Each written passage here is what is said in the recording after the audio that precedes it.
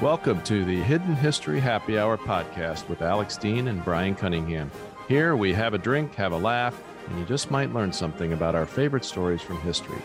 Please visit our website at hiddenhistoryhappyhour.com and subscribe on your favorite podcast app. And if you like the show, please rate us 5 stars and leave a review.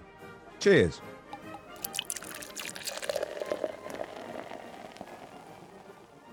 Shakespeare, cross-Atlantic rivalry, and half a dead sheep. Oh my. And fans, count them, 2 special new features today on the Hidden History Happy Hour. But first, an answer to a mystery that we've raised with our fans, Alex. Do you know which one I'm referring to? There are so many. I'm not sure what you're getting at, Bryan, but hi. Well, as you'll recall from Alex's last episode, Alex's first solo episode, although I stoically soldiered through in the spring and did mine thanking Alex for his contribution, Alex decided he needed to mention that I was on holiday. So as a result... sorry. As a result, we asked our fans, where in the world was Bryan? And I gave a pretty easy hint. So congratulations to those who have looked it up. But now we're going to reveal the answer, and it's going to come in the form of a fancy new flask that I purchased on the trip, which, by the way, got me stopped at security in 3 different airports. So for those of you that don't already know, I was at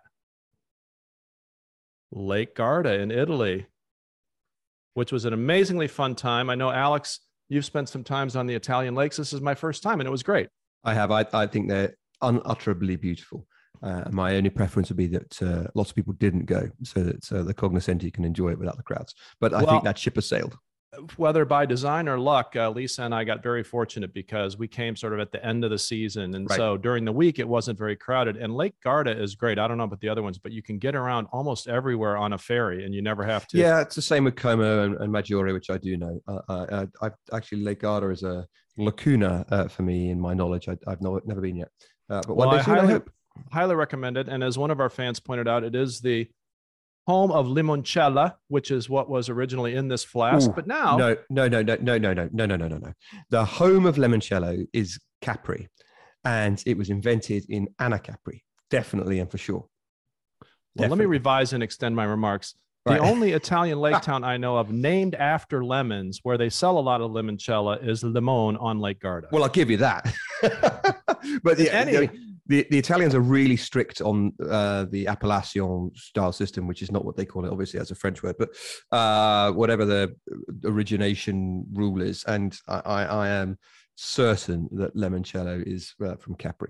Well, I will look forward to visiting Capri, but I will tell you in the meantime, every single town on Lake Garda claims that they're the home of limoncello, in particular Limone. Now, astute viewers will notice this is not limoncello in here because honestly, I don't really like limoncello, which is probably why I didn't know where it came from. This is, of course, Blue Run Bourbon Whiskey, the official bourbon of the Hidden History Happy Hour. Yeah. Cheers, my friend. What do you got? Cheers. I am drinking some... excuse me, 1 second. I'm drinking some Trocken Riesling today. I'm drinking some dry Riesling. Don't worry. Before you look at the near empty bottle, I had some help having that. Drink responsibly, obviously. I just ordered it from a supplier. It's a first taste today, and it's drinking extremely well. It's only from 2020, but it's a lovely drop called Donhoff. So if people like a Trocken Riesling, like a dry Riesling, I recommend that. Rolling in just in time for, in the U.S., the Thanksgiving holiday, where people drink a lot of that sort of thing. So well played. Because I think it's basically uncivilized to drink out of a flask anywhere except perhaps at a Whitesnake concert, switching over to the Blue Run in the more traditional glass. Now, viewers and listeners, first of our 2 new features today. And this is driven by my frustration at not being able to yet, here in the United States, read the sequel to Lessons from History by Alex, More Lessons from History. It's not available. So in my multiple airport stops over the last 24 hours, I had to find some things to whet my appetite until Lessons from History came up. So here with the first of an occasional series of new features called Bryan's Airport Books That He Hasn't Read Yet Book Club. And I present you first, as we're entering into the Halloween season, with this. This is A Head Full of Ghosts by Paul Tremblay. Have you heard of this book, Alex? I have not, but I'm interested to hear what it's about. So I have a personal tradition that every October, which is one of my favorite months of the year, I try to read some classic horror literature. And of course, I have a Stephen King going, and I do the classics every year. But this year in the airport, I found this book. I'm not even going to tell our listeners anything except for the cover endorsement, which comes from Mr. Stephen King, who says, and I'm quoting, "A head full of ghosts scared the living hell out of me, and I'm pretty hard to scare." So, well, that sounds very intriguing. Let's check out Paul Tremblay. I also have a certain affection for this book because a lot of it takes place on a reality TV show, one much like I've already worked on. Our listeners may not know, but why don't you mention your role on Hunted? Yeah, so a few years ago, I got recruited to be a special consultant, story consultant on a CBS in America TV show called Hunted, which people in UK will know because we stole it from the UK, like most of our reality shows. And I was originally asked to do a very significant on-camera role, but A, face for radio, but B, I realized about halfway through the auditioning process that because the way reality TV is edited, they could make me look like a real asshole. Now, as Alex will know, I don't mind being an asshole, but I want to decide when and where. So I took a behind-the-scenes role, which was amazing, Alex, based on yours and my day job of privacy work. Because the show was all about government surveillance and could you evade surveillance for 28 days? And if you did, you got $250,000. I was essentially the judge, jury, rulemaker, and executioner for the show. So if, for example, you were a fugitive, Alex, on our show, and you were making a phone call to one of your Confederates and our hunters, ex-CIA, ex-NYPD, ex-FBI, wanted to wiretap you, they would have to come to me to get a warrant under the same conditions they would a real federal judge. And it was just an amazing experience. We shot 10 hours a day, 28 days in a row. You can still find it on Hunted. I mean, you can still find Hunted on CBS. I think it's on Paramount app. It's pretty fun. It's a good show. And 2 out of the 9 couples made it. You told me a couple of things. So of course, also our great friend Mike Cole was involved in that with you. He was one of the stars of the show. Yes. So if people haven't heard Mike Cole's episodes with us yet, do revisit those. I was going to say, you told me when you were making it, or just after, that it would blow your mind, perhaps especially because it was in the south of your country that this was the case. What people will go out of their way to do for strangers if someone just walks up to them in the street and says, "Hey, help me out." And that was a big part of how people got away with it, right? Yeah, I think if the show had been filmed in, let's say, New Jersey or New York City, it might have turned out quite differently. But in South Carolina, in Alabama, in Northern Florida, people would just, walk up to strangers and say, "Hey," and literally in one case, "May I borrow your car for 10 days?" And they said yes. And they took like a credit card or something, and they just let him borrow the car. Because of course the contestants couldn't go to a car rental place because they knew we'd find him if they did that. So yeah, could they say to the person, "Look, I'm in a TV show," or are they not allowed to lift the veil? Well, as the rule maker, the rule was no, they're not allowed to. But they have to sign releases, and there's camera crews around. So in practice, they know. So it's a little artificial in that way, helping the fugitives. But we tried to balance it out. So there were other artificialities that tried to make it equally fair for the hunters. And here's the amazing thing, and our growing group of U.S. legal scholars who watch the show will recognize this. There's a very famous quote in U.S. jurisprudence about why you need a so-called neutral and detached magistrate, a judge from a separate branch of government, to grant warrants. Thinking of Mar-a-Lago right now might be a good case study, but we don't have time for that today.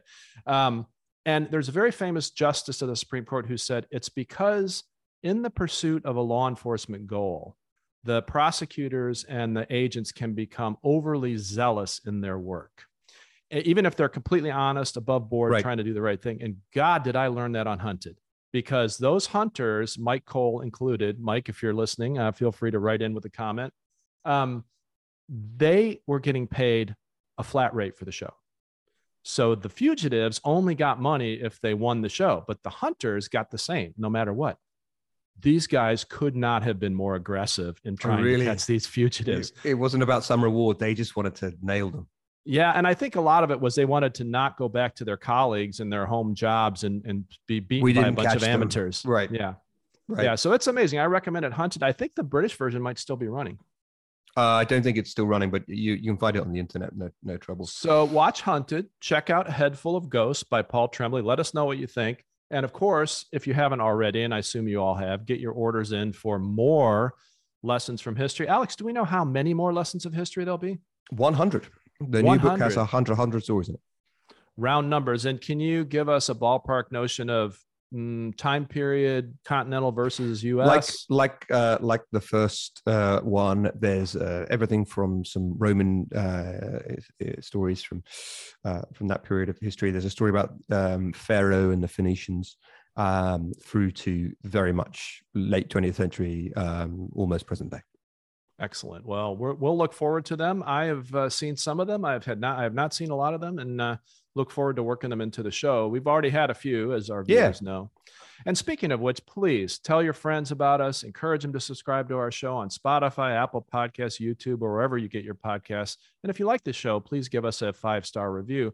Message us on Twitter if you have comments or stories. And most importantly, suggest stories to us, because we need the input, because I'm sure there's going to be a volume 3, volume 4. And even if there's not, the show's going to keep running. Now, we have some fun, entertaining, even perhaps silly stories we're going to tell today. But I want to return, Alex, to a serious theme that's been running throughout our show because of just the time in history that we're living. And that is the Russia-Ukraine war. And among the many developments over the last couple of weeks, the Ukrainian military apparently has just utterly destroyed significant strategic sections of the main bridge between Russia and Crimea. And Vladimir Putin has declared Crimea and the annexed territories, and in particular the Zaporizhzhia nuclear plant, as quote unquote Russian owned at this point. And this is very important and scary and dangerous, because the Russians have gone out of their way to make the point that they will quote unquote only use tactical nuclear or other weapons of mass destruction if Russia itself is threatened. So one worries, of course, that this is all in part an arrangement, a pretext after his illegal invasion for Putin to be able to put the threat of nuclear weapons more firmly on the table to try to get the West to back off in their support of Ukraine. And our President Biden made a statement this week that supposedly caught a lot of his White House staff off guard, which we'll talk about in a minute, in which he said the threat of nuclear war, of Armageddon, in his word, has never been higher since the Cuban Missile Crisis. So I feel like it's useful, Alex, for us to talk a little bit about this. As we get into it, though, I do want to say that not only are the Ukrainians incredibly heroic and doing great things with the help of our assistance, our two countries and others, and frankly, way beyond what I think even you and I, who predicted at the beginning that they would do a lot better than anyone thought, they're doing better even than I think we thought. But They never have lost their sense of humor.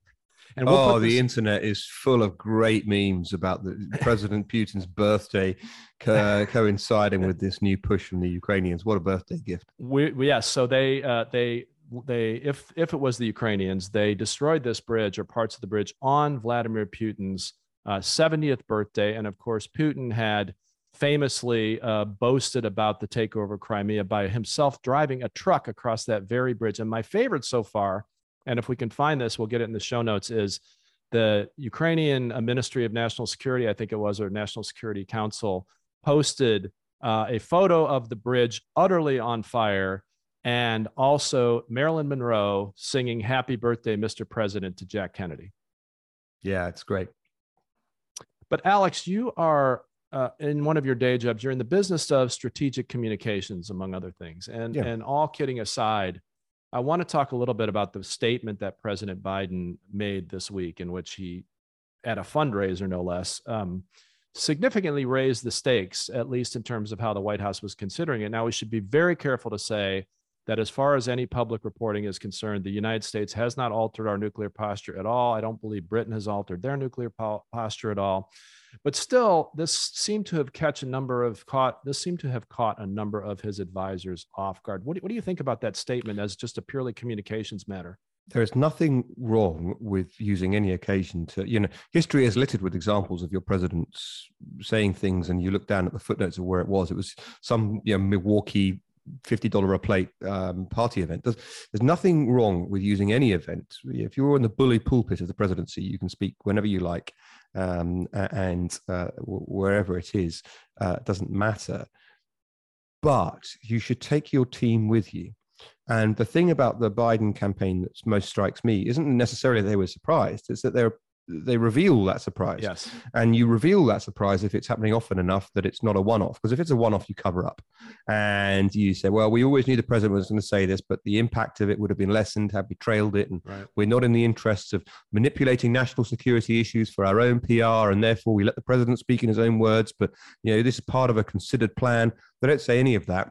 The reason I don't say any of it is that it's happening all the time, and your president is speaking off the cuff, or is saying words that his staff then need to pass, or say what the president meant was, or walk back, and that's unfortunate.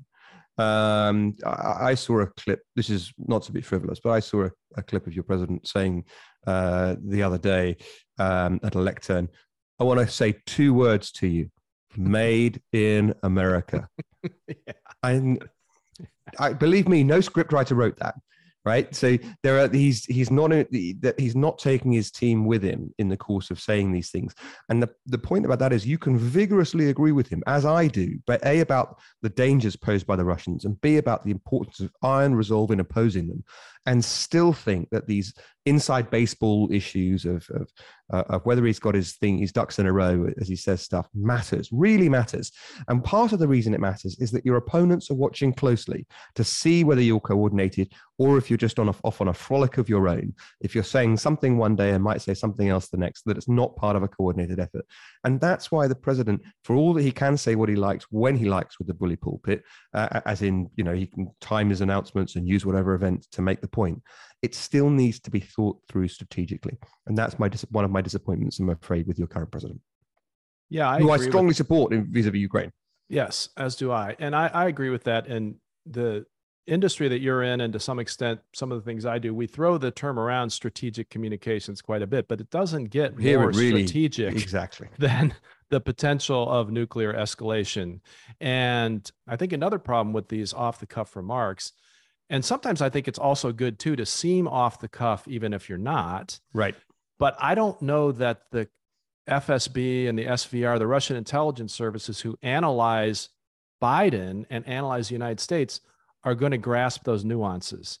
And you really have to, I think, when you're the president, know that every single word matters and has to be chosen carefully and might not be interpreted the way you want, especially if it's ambiguous. Yeah, that's exactly right. Consider the Kremlinology that we undertook during the Cold War, where we analyze each and every little, who was standing next to whom at the parades and so forth, and whether that meant they were up or down in the orders. And you better believe, especially in this time when the Russians have gone so far out on a limb completely wrongly in their appalling invasion of Ukraine, that they are watching very closely to see what their foremost opponent does. And everything you do telegraphs something to that audience. And you should think about that and the way that they hear and receive it before sounding off, not because you've got any sympathy for them, but because there's importance in them understanding your position and your resolve. After all, if they don't understand your resolve and they go too far, you may have to do things you really don't want to do. Right.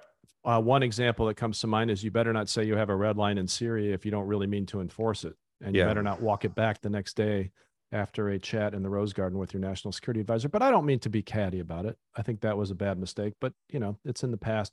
One other thing, Alex, about the current situation in Russia and Ukraine, and this is another callback, is to your story that we did a couple of weeks ago of Jan Masaryk. Tell me if I said that right. You did. Well, look, bear in mind, I get told different pronunciations, but that's how I would say it. That's the official pronunciation of the Hidden History Happy Hour. So our listeners and viewers will recall that Jan supposedly committed suicide while in the custody and control of the Soviet intelligence services. Is that essentially right? Broadly right. He was, of course, in Czechoslovakia, and the Czechoslovakians had their own mini-me sort of brother of the KGB. But yes, otherwise he was detained, having indicated that he supported Czech acceptance of support from the Marshall Plan, and he flung himself out of a window, apparently, which are high and hard, difficult to get to window, ignoring the weapon and the drugs that he had in his room and so forth. I mean, clearly he was defenestrated, but that's something that has been happening right across Russia, isn't it? I mentioned that for that very reason, of course. I think we'll correct ourselves and or put it in the show notes, but I believe as we speak, we're in the 20s of potential enemies, high-profile people, oligarchs, and of course, in my country too, the Putin regime both tried to murder using polonium-210. Successfully murdered someone using polonium-210, and then tried to murder somebody else using Novichok. Wound up killing someone that wasn't their target in recent times. So the UK is no stranger to these things. I don't believe these are in any way, shape, or form intended to be stealthy. I think Vladimir might as well leave a business card on bodies. Which, I mean, just like using a state-refined laboratory to produce your weapon of choice, polonium-210, they could narrow down the isotope and tell you where it was made. You might as well have, I did this, signed Vladimir Putin.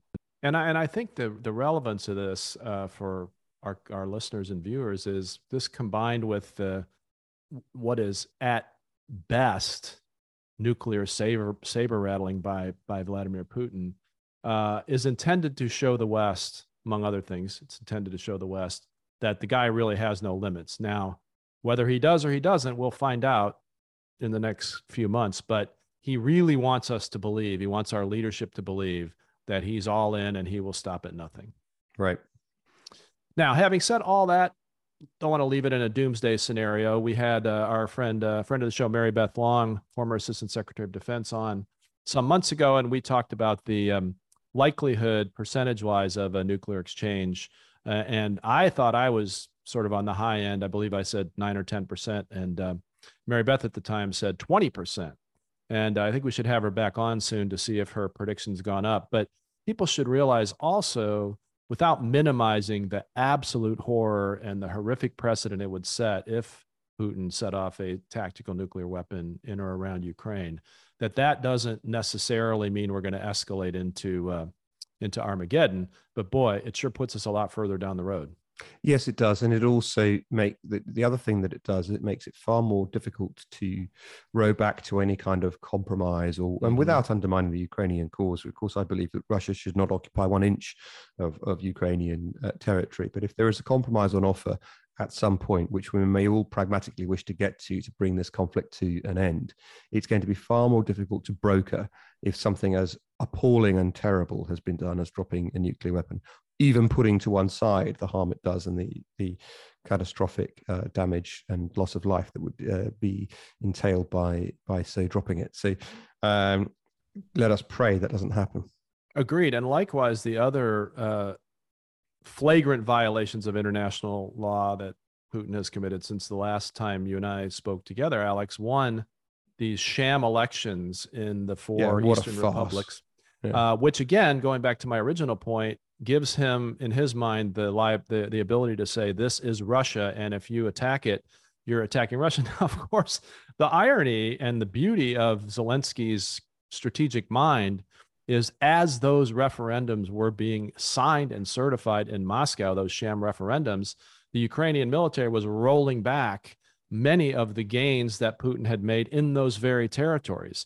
But it makes it dangerous, right? Because it does. It's a completely, I mean, if soldiers going house to house collecting votes, the idea this is of 99% results. The idea these were referenda is a farce, but and it would be amusing if it weren't so serious and dangerous. But it in the minds of the madman, the minds of the person who's saying, this is the pretext, it does make conflict more likely. And as we've said on the show before, the Russians are the only people who ever had the use of battlefield nuclear weapons in their order of battle. It's not the ultra extreme the rest of us view it as. They've always had it as a tactical nuclear, should all else fail on the battlefield resort. And the trouble is, it looks like they're losing in these pretend republics now. My biggest fear of all is that it doesn't come from Putin, is that it's some relatively low-ranking figure who's got they've put the control of weapons in the field, and that person says, well, I'm damned if I'm going back to Moscow to admit I lost this battle, and nothing else is going to look like it's going to stop these Ukrainians with all their Western help and so forth. Boom. Well, yeah.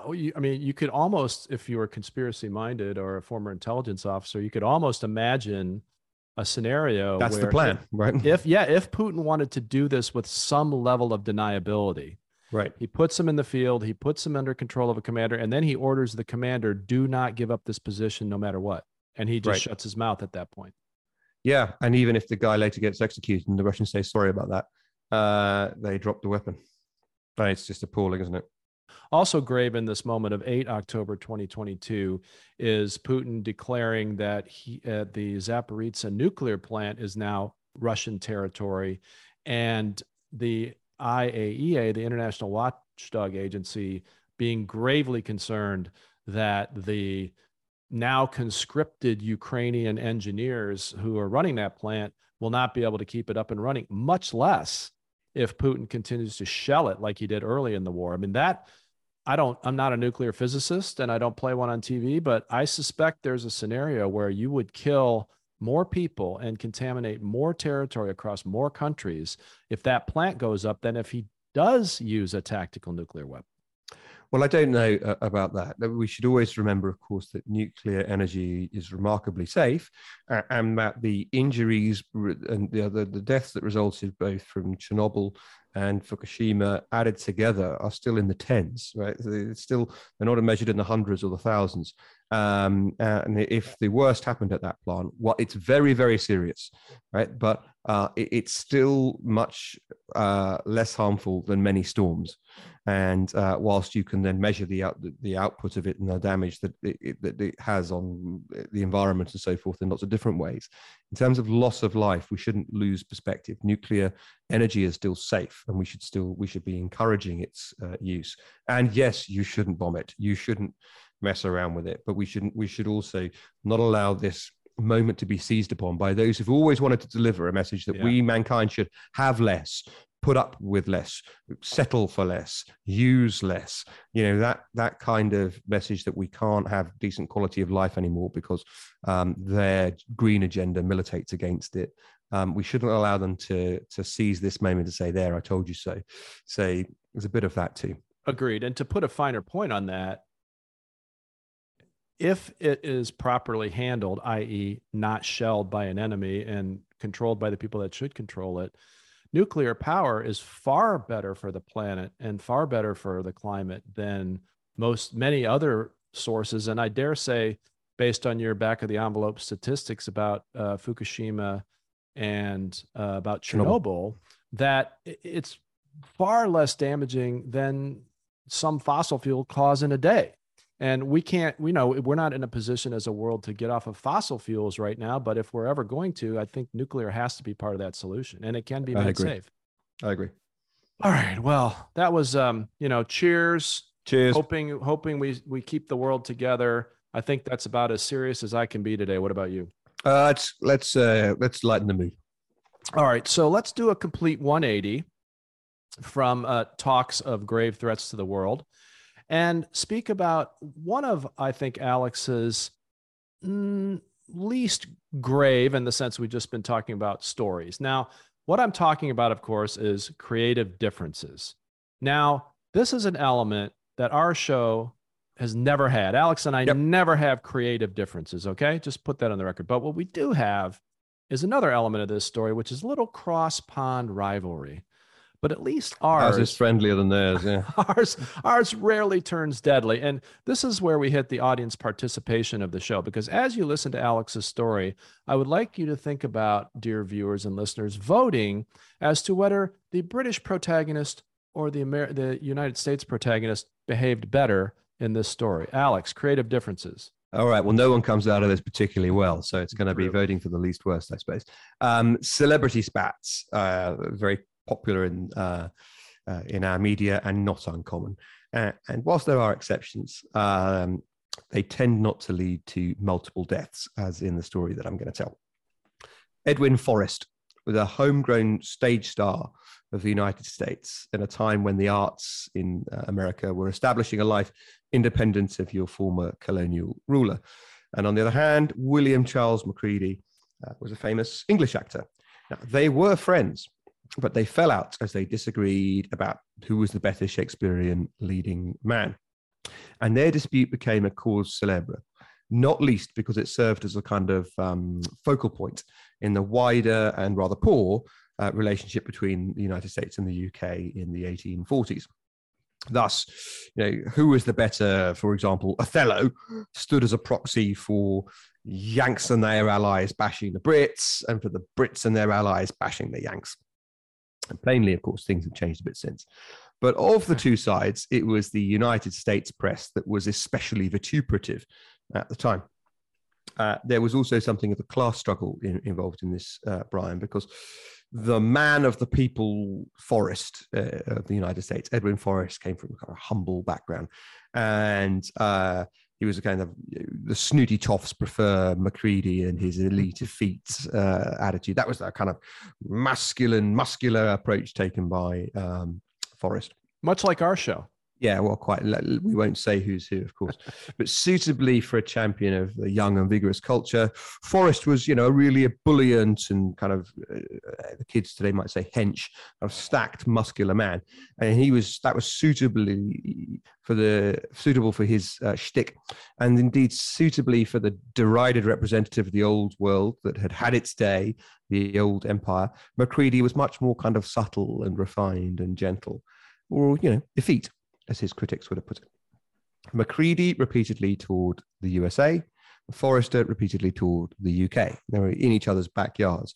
We're better at this than you are, each tour basically said. So were these kind of foreign tours standard, or did they do it because of the rivalry? Both. They were not uncommon. It was not uncommon to have a great star of the United States in the UK. It was not uncommon to have a great star of the United Kingdom in the US, but this was pointed, right? So it wasn't, they were certainly amping it up. And at the beginning of that dispute, you could charitably say that it was just basically, that was external perception, and that was the press whipping it up. At the end, it's what these men were saying themselves. It's what they were saying in the theatres. During Macready's second American tour, Forrest sort of shadowed him around your country and put on the same plays in the same towns in the same weeks that Macready was running. Forrest's final UK tour in the UK bombed, and he blamed Macready. So he turned up to Macready's Hamlet and he loudly booed him. And Macready declared, and this is where things go off the rails, plainly fighting words. He declared that Forrest was a man without taste. Oh. Can you imagine such a thing? Handbags. I never. So thus far, they're just like, lads in a bar trash talking each other, but they're never going to. Well, and also both benefiting from the rivalry, right? Oh, hugely. The press covers this, and you might think this dispute is just actually, you might even have thought they has manipulated this to generate some publicity. But on Macready's third, and I point out final American tour, half a dead sheep was thrown upon the stage. What I don't know, I still don't know why I wrote in my book half a dead sheep. I don't know what people would have thought otherwise. But anyway, half a dead sheep was thrown on the stage. Do you know which half, Alex? I do not, and I don't know what happened to the other half either. So it's a bit of an incomplete story. I don't know what time of year it was, but it was obviously sweater weather. Well, either way, let's agree. Boom. Let's agree that half a dead sheep arriving on your four stage is the sort of thing that can really put a chap off his soliloquy. It's also not a light lift. Like presumably it was like 2 or 3 guys giving it a swing. And things came to a head in May 1849. Macready, the Brit, was doing Macbeth at the Astor Palace Opera House, which was later the Astor Palace Theatre. And either way, whichever way you want to call it, alas, it's no longer with us. And it stood at the junction of Broadway and the Bowery in New York, where I've been with you. And for our listeners. Indeed, because we did a live episode there. Forrest, would you credit it, was also doing Macbeth on the same night at the Broadway Theatre nearby. And the Astor had grand ambitions. It was the kind of bastion of the establishment. It had a dress code designed to put most people off. You'd dress to go to the theatre. It was precisely where you might imagine this effete champion of British culture to be playing. It might as well have painted a target upon itself in the febrile atmosphere that developed between these two guys.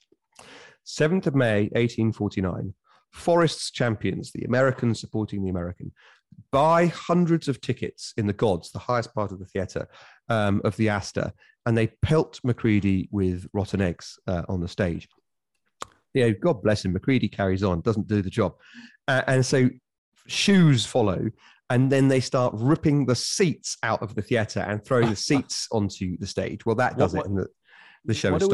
What do we think is a deadlier projectile, a theater seat or a half a sheep? I'm going to say the seat, especially when thrown from the highest tier of the theatre. So we escalated then. The sheep is insulting. You definitely escalated it. Although you had also done the sheep bit, that was also fair point. That was also Macready. And same night, Forrest as Macbeth in this rival production, and he says, it's a quote from Macbeth: "What rhubarb, senna, or what purgative drug will scour these English hence?" Oof. And the audience rises to a man and woman and cheers. What are we going to do to get rid of these English people? Plainly, it was all going to kick off. Macready, who, whatever his faults, was not lacking for guts. Remember, this is a guy who got pelted with seats coming from the highest points of a massive theatre. Took to the stage the next night. The show goes on. Right, 10th of May. About it then. Not sheepish. No doubt he said to himself, the show must go on. Admirable, but I suggest hindsight says foolhardy. I should point out, for context, theatre riots were not that uncommon at the time. The theatre, with no disrespect meant to the stage today, and you and I both know some people who tread the boards, it was perhaps the foremost form of mass entertainment in that age. And from time to time, audiences expressed their views, shared or divergent, on both performance and politics in very vigorous ways. But anyway, so Macready is taking to the stage. Everyone in New York knows we've had theatre riots before. This is getting worse than normal. Thus, that's the context for the militia being called out before his performance even started. The police and mayoralty of New York City realized that they just didn't have the policing power to stop what might happen. So let me give you the list of what the militia deployed to the streets of New York in the 1840s looks like. It's the New York 7th Regiment of Foot, plus cavalry, hussars, artillery. You say overkill, they say can't be too careful. Let me just stop you there. So let me stop you right there, because I want to introduce another new feature we're going to have to do from time to time. And I believe this would be the Hidden History Happy Hour glossary / thesaurus alert. So would you please define for our viewers and listeners, what are hussars?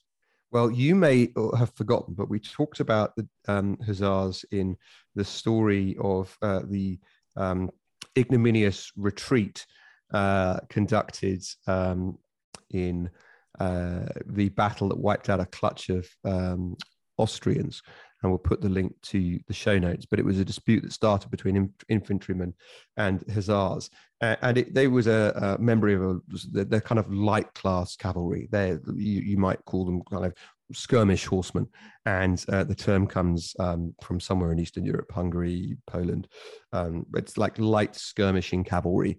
So the point is definitely far better armed than your average New York police officer. Yeah, well, correct. And backing them up, they've got heavy cavalry. They've got the actual cavalry. And so that's a force of 350 soldiers and cavalrymen, plus 250 policemen. No doubt the mayor said to himself, well, that'll do it. But generally speaking, there are good reasons not to put troops on the streets at times of concern about law and order. First, there's a distinction between civil society policing itself and the army imposing law upon it. And there's a difference between civil and martial law, is my point. Second, once you press the go button, once the army's deployed, it does what it does. The armies are for fighting. Anyway. Yes, and for the what I'm sure is extremely rare listener who thinks about signing off after the first story, we're going to talk about this issue of using the military for policing in much more detail in between our stories and in the next story. So stay tuned. Yeah. So that day, 10th of May, all over the city of New York, handbills are given out calling on people to come and express their views about the British in no uncertain terms at the Astor Palace. And so Macready's show was a sellout, but I fear not for the reasons that he might have wished. Macbeth opened on time at the Astor at 7:30 p.m., and that is the last thing that went to plan. A crowd of some 10,000 people had gathered around the theatre, and they bombarded it with stones, which were passed helpfully to the front, as with so many peaceful demonstrations today. And they fought in the streets with the police. And simultaneously, their allies inside the theatre tried, and failed, I note, to set the building on fire. Macready, you won't believe this, finished the play. He was pantomiming because you'd be shocked to hear he couldn't be heard above the pitched riot going on. And then he said there was no amplification, right? Correct. And he then escaped the building. The army was, of course, called in, and you'll never guess what happened next. The soldiers were not received with open arms by the demonstrators. They were mocked, they were pushed, they were pelted with stones, they were hurt. And then the army did what the army does. A line was formed. Warnings, which no doubt couldn't be heard above the din anyway, were given and not heeded, and they opened fire. So order was restored, and as usual, the cost was high. Repeated point-blank volleys into a crowd have an obvious result. Definitive numbers are unclear, but somewhere between 20 to 30 rioters and bystanders, people there, died, and more than 120 people were injured. 70 policemen and 140 militiamen were injured. And I, of course, note that they had been on the receiving end of a crowd of 10,000 pelting them with rocks before they opened fire. So those numbers are not that surprising. Now, for the arts, it's quite interesting. It's claimed that this dispute led to a bifurcation in the theatre between the world of the working man and the upper class, with Shakespeare, alas, falling from popularity as a form of entertainment. And I think that's a claim too far, but if there's even a scintilla to it, gosh, what a cost. And for the authorities, aversion to relying on the militia in such circumstances, relying on the militia in such circumstances, led, you may have thought this predictable in some ways, led to the significantly increased firepower of the American police force, which is an escalation which plainly, I would say, has been seen to this day. So lesson from this story, Bryan. If someone says he does a better, for example, Coriolanus than you, you might simply reply, "You're just jealous." Or, you could blank him, because you never know where the argument might go. Well, I think there's another lesson here, Alex. There's lots of lessons, but one is, and we've talked about this before, it's only funny until somebody loses an eye, right? So these guys obviously these two actors either secretly ginned up this competition, or at a minimum, they knew it was benefiting them and they participated in the ratcheting up of it until it got out of control. The Tiger. It's an unfashionable view. I think it's one of those things in the arts. There was no pretense about it. They genuinely wound up hating each other. That's no excuse for egging it on, but I think that's what happened at the end. But what we said before was while they were in the process of raising the temperature, they were also benefiting a lot, definitely money-wise from it. Definitely. What I really want to focus on, though, is this very, very astute point that you made about the extreme danger in a democratic society, at least, of deploying the military as a police force. And here in the United States, most people will know we have something called the Posse Comitatus Act, which prohibits... in the West Wing. How could I miss it? Exactly. Not accurately portrayed in all ways, but, for dramatic license. But anyway, the idea is you don't take the military and put them on the streets to do routine policing. And over various periods of our history, various presidents have, shall we say, tested the limits of that.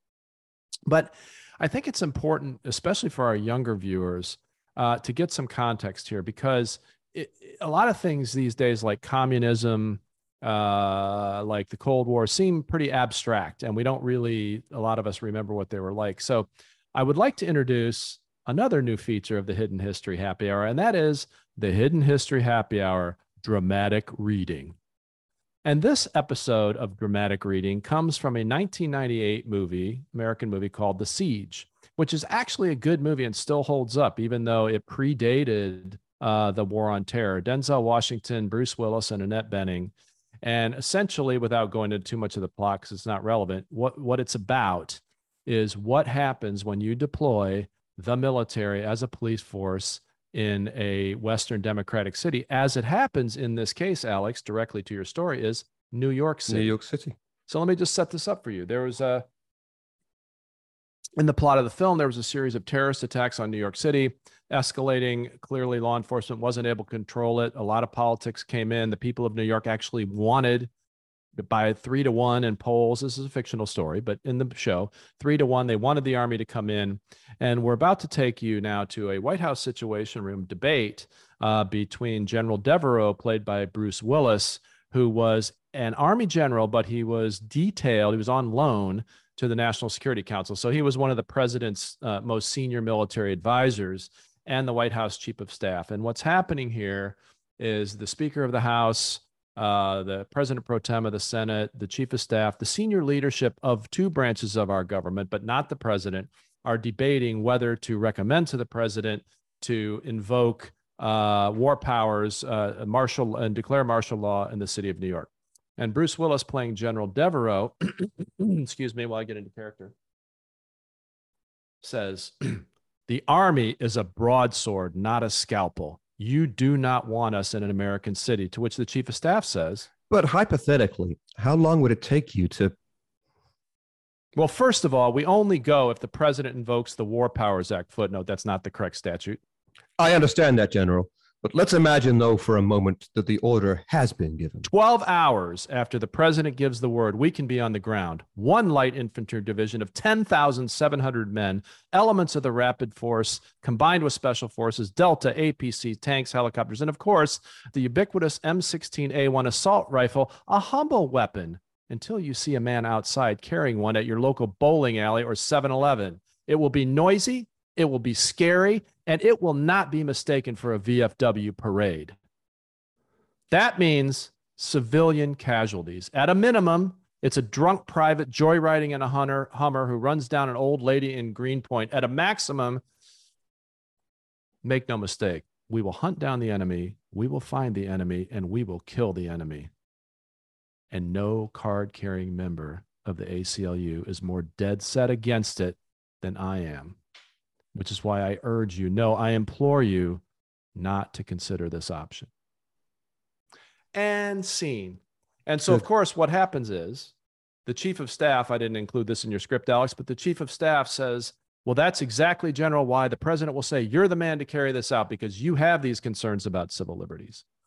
And as you might imagine, things go terribly awry, concentration camps, anti-Muslim executions, massive torture, and no good comes of it. So it's funny in a way, but it's not to be trifled with. I mean, the military does what the military does, as you said in the last story. Yeah, I took that line actually from somebody who told me that there was a newish person signed up under the auspices of how we go about recruiting people into our armed forces today, who was asked by some grizzled old non-commissioned officer, what do you think the army's for? This new, no doubt destined to be commissioned cadet said, peacekeeping and ensuring that disaster relief can be delivered. And the sergeant interrupts and says, no, son, the army is for fighting. Right? And that's what people should remember. It is a blunt tool. Well, as fortune or timing would have it, I was reading an article literally this morning about some suggestions from some of our, let's say, more woke members of Congress and advocacy groups here in the United States, that probably that Navy SEAL training is just a little too tough. And people should not be subjected to those rigors. And we should really chill that out a little bit. And needless to say, hundreds of veterans have come out with another opinion. Yeah, I think I'd have another opinion to that too. And the answer to people who point out that most people can't pass tests for elite forces isn't to say, well, let's lower the standards. It's that elite forces are not for most people. They shouldn't pass. On which, for any avoidance of doubt, and if you're listening rather than watching on video, you might have made this mistake. No one else will. I do not include myself as one who would cut the mustard in those. You don't have to laugh quite so much, Bryan. I'm clearly not one that would pass any of those tests, and I find that sort of dumbing down of standards really dispiriting, I'm afraid, but also not particularly surprising. Right. But one way to think of it is one of the things that the world has learned, I think much to the world's benefit, is how hollowed out and unfightable the Russian army is, the vaunted, steel bear. And in their case, I think it's largely because of corruption and, the commissars having to report progress even when there isn't any. But I do think in the West, we need to be careful that we don't, for whatever great humanitarian political objectives, put our forces in the position where they can't fight when they have to. And even worse, where the members of the unit don't feel like they can depend on their fellows, right? So one of the points that was made in the opposition to this reducing of the standards of the Navy SEALs is, if you're already in a combat unit that's going to go out and do these incredibly dangerous missions, you need to know absolutely when a new person joins your unit that they will be able to handle it. Yeah. And if you don't know that, you're not going to fight correctly. Yeah, that's exactly right. All right. Well, with that background on deploying military as a police force, let's move on to the Day of the Tiles. And glossary alert here, Alex, also. I think you're going to have to explain, at least to your North American audience, what the standard understanding of a Night of the Tiles is in your country. Okay. So I made the joke in the book that a night on the tiles means going out and getting a few in you. And when I wrote the book in lockdown, that had a bit of particular resonance because, of course, none of us were allowed out. So we couldn't go down the pub and we couldn't, or a bar and have a few. But the Day of the Tiles is quite different. And depending on which end of the exchange you're on, rather painful. Yes. Ancient city of Grenoble, Grenoble as the French might call it, but we have pronunciations for a reason. We don't say Paris, we don't say München. Exactly. Grenoble was the capital of the old proud region in France of Dauphin, in the southeast of that country. And the possession of that region by French royalty came with the condition that the heir to the throne would be called Dauphin after it. And that is pretty much exactly the tradition that we have in the United Kingdom. Not that requirement, but with that title. We have that same tradition in the United Kingdom with the Prince of Wales, the heir to the throne. Anyway, Louis XVI did not have a good run of things, what with being the only French monarch to be executed and everything, and of course presided over the end of 1,000 years of royal rule and so forth, which might be regarded as a bad result if you're French nobility. But he could hardly have appreciated the way that things were going to kick off in the way they did in the southeastern corner of the realm at Grenoble.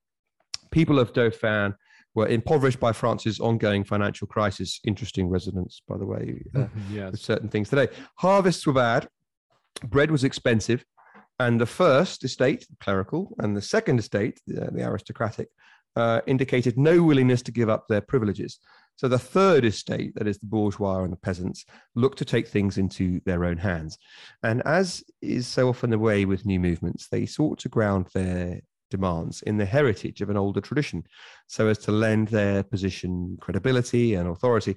Thus, the old estates of the province of Dauphin served as the pretext for their gathering and basically proto-republican sentiment covered up with saying we want to restore the estates of our proud province. Locked in a headlong kind of death spiral of absolutism and short-sighted self-interest, both the crown and the nobles and the clergymen in the orbit of the crown refused to yield an inch on anything. I mean, nowadays, I think they'd be spinning the notion that they were in listening mode and they're perhaps going to have an interminable judge-led inquiry. Yeah. And the ancien regime might well have recovered with a bit of that spin. But anyway, so it was. The crown sent troops to Grenoble to quell this movement.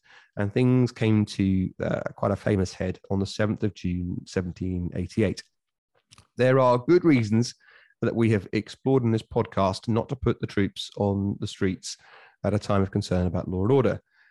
We covered that vital distinction between the civilian populace policing itself and having law imposed upon it. But moreover, as we have reflected upon, once the army is deployed, the army does what the army does. Yeah.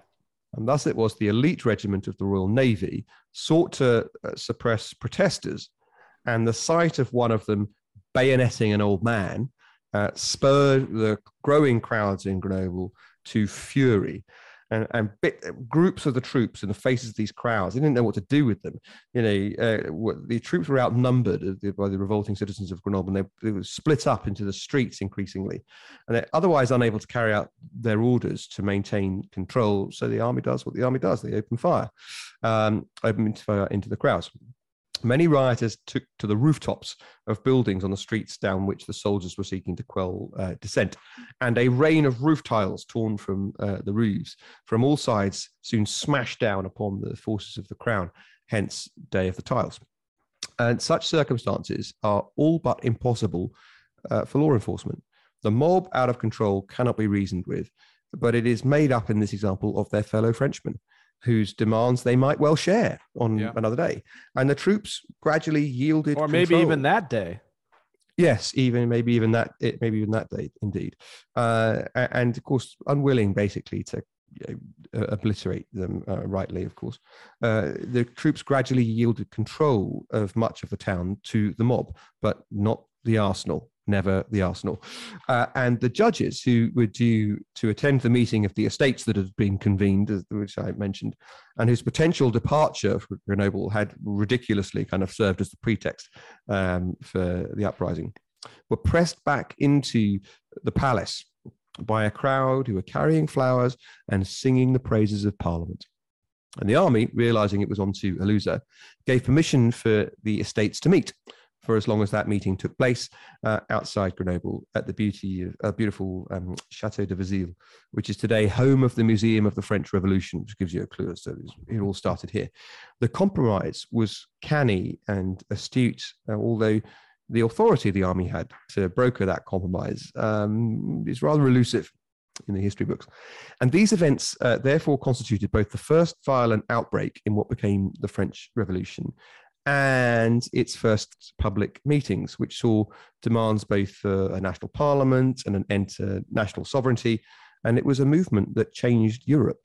So I think it's worth knowing about the Day of the Tiles. I want a couple of postscripts to it, Bryan. First, it's amazing how much people preferred not to blame the monarchy for France's predicament.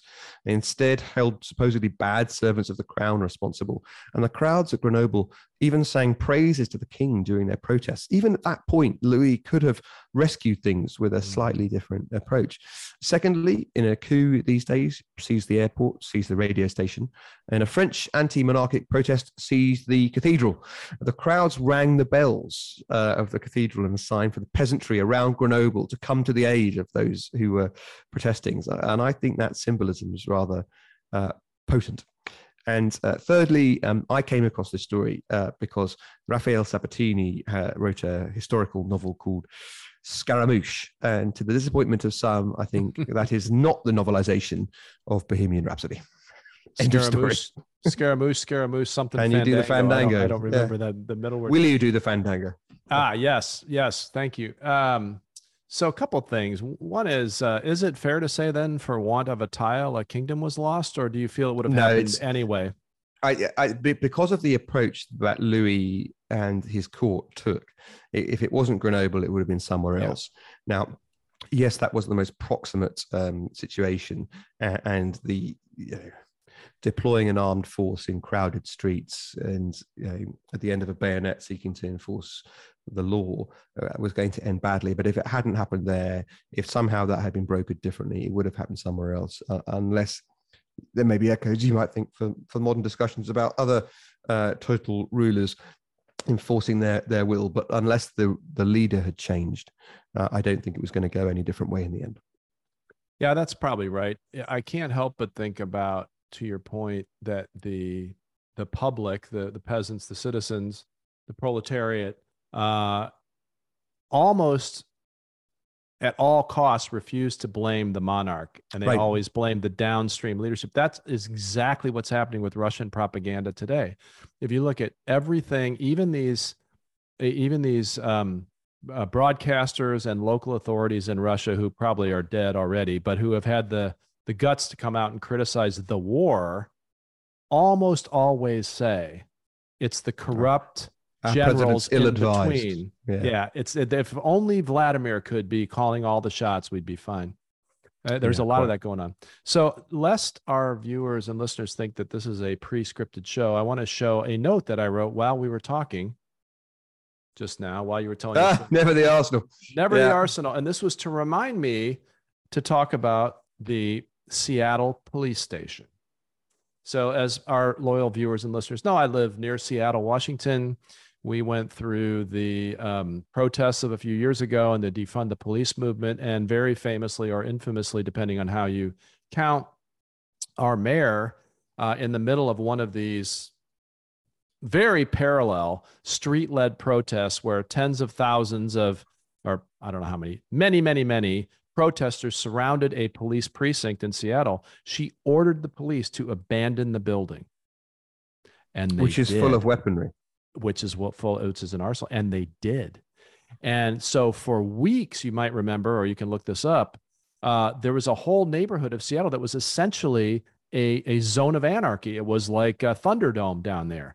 There was no authority. People were getting murdered. When was this? 2019, the summer of Black Lives Matter is when it was. We'll put it in the show notes. But that was sort of the beginning of the end of the defund the police movement in Seattle, is when she ordered them to abandon their station, and they did. Well, look, I mean, I remember Seattle being very badly governed in that time, whatever one's views of the protest, of course, and there were valuable points to be made in the conversation about it. The notion that you should defund the police was, to my mind, absurd, and people had taken a laudable political notion that Black Lives Matter and attached it to some far left radical ideas. Defunding the police, ending capitalism is what BLM UK says, which is why you might think they don't quite enjoy the support that they once did. But anyway, I recall Seattle being badly managed. I do not recall that. That's extraordinary. Yeah, the mayor ordered the police to abandon the precinct, and this shocker led to an extreme backlash a year and a half later when the murder rate in Seattle skyrocketed, and all of a sudden the people said, let's refund the police. What a concept. Yeah. All right. Yeah. Look, I wanted to say one thing before we wrap, which is that a couple of weeks ago, we released an episode about the strangest chess tournament in history, the Korchnoi Karpov extravaganza, earthquakes, lightning, death rays, hypnotism, yogurt, attempted murderers, and so forth. Filipino sorcerers, fatality, exactly, black magic, the chess tournament with fatalities.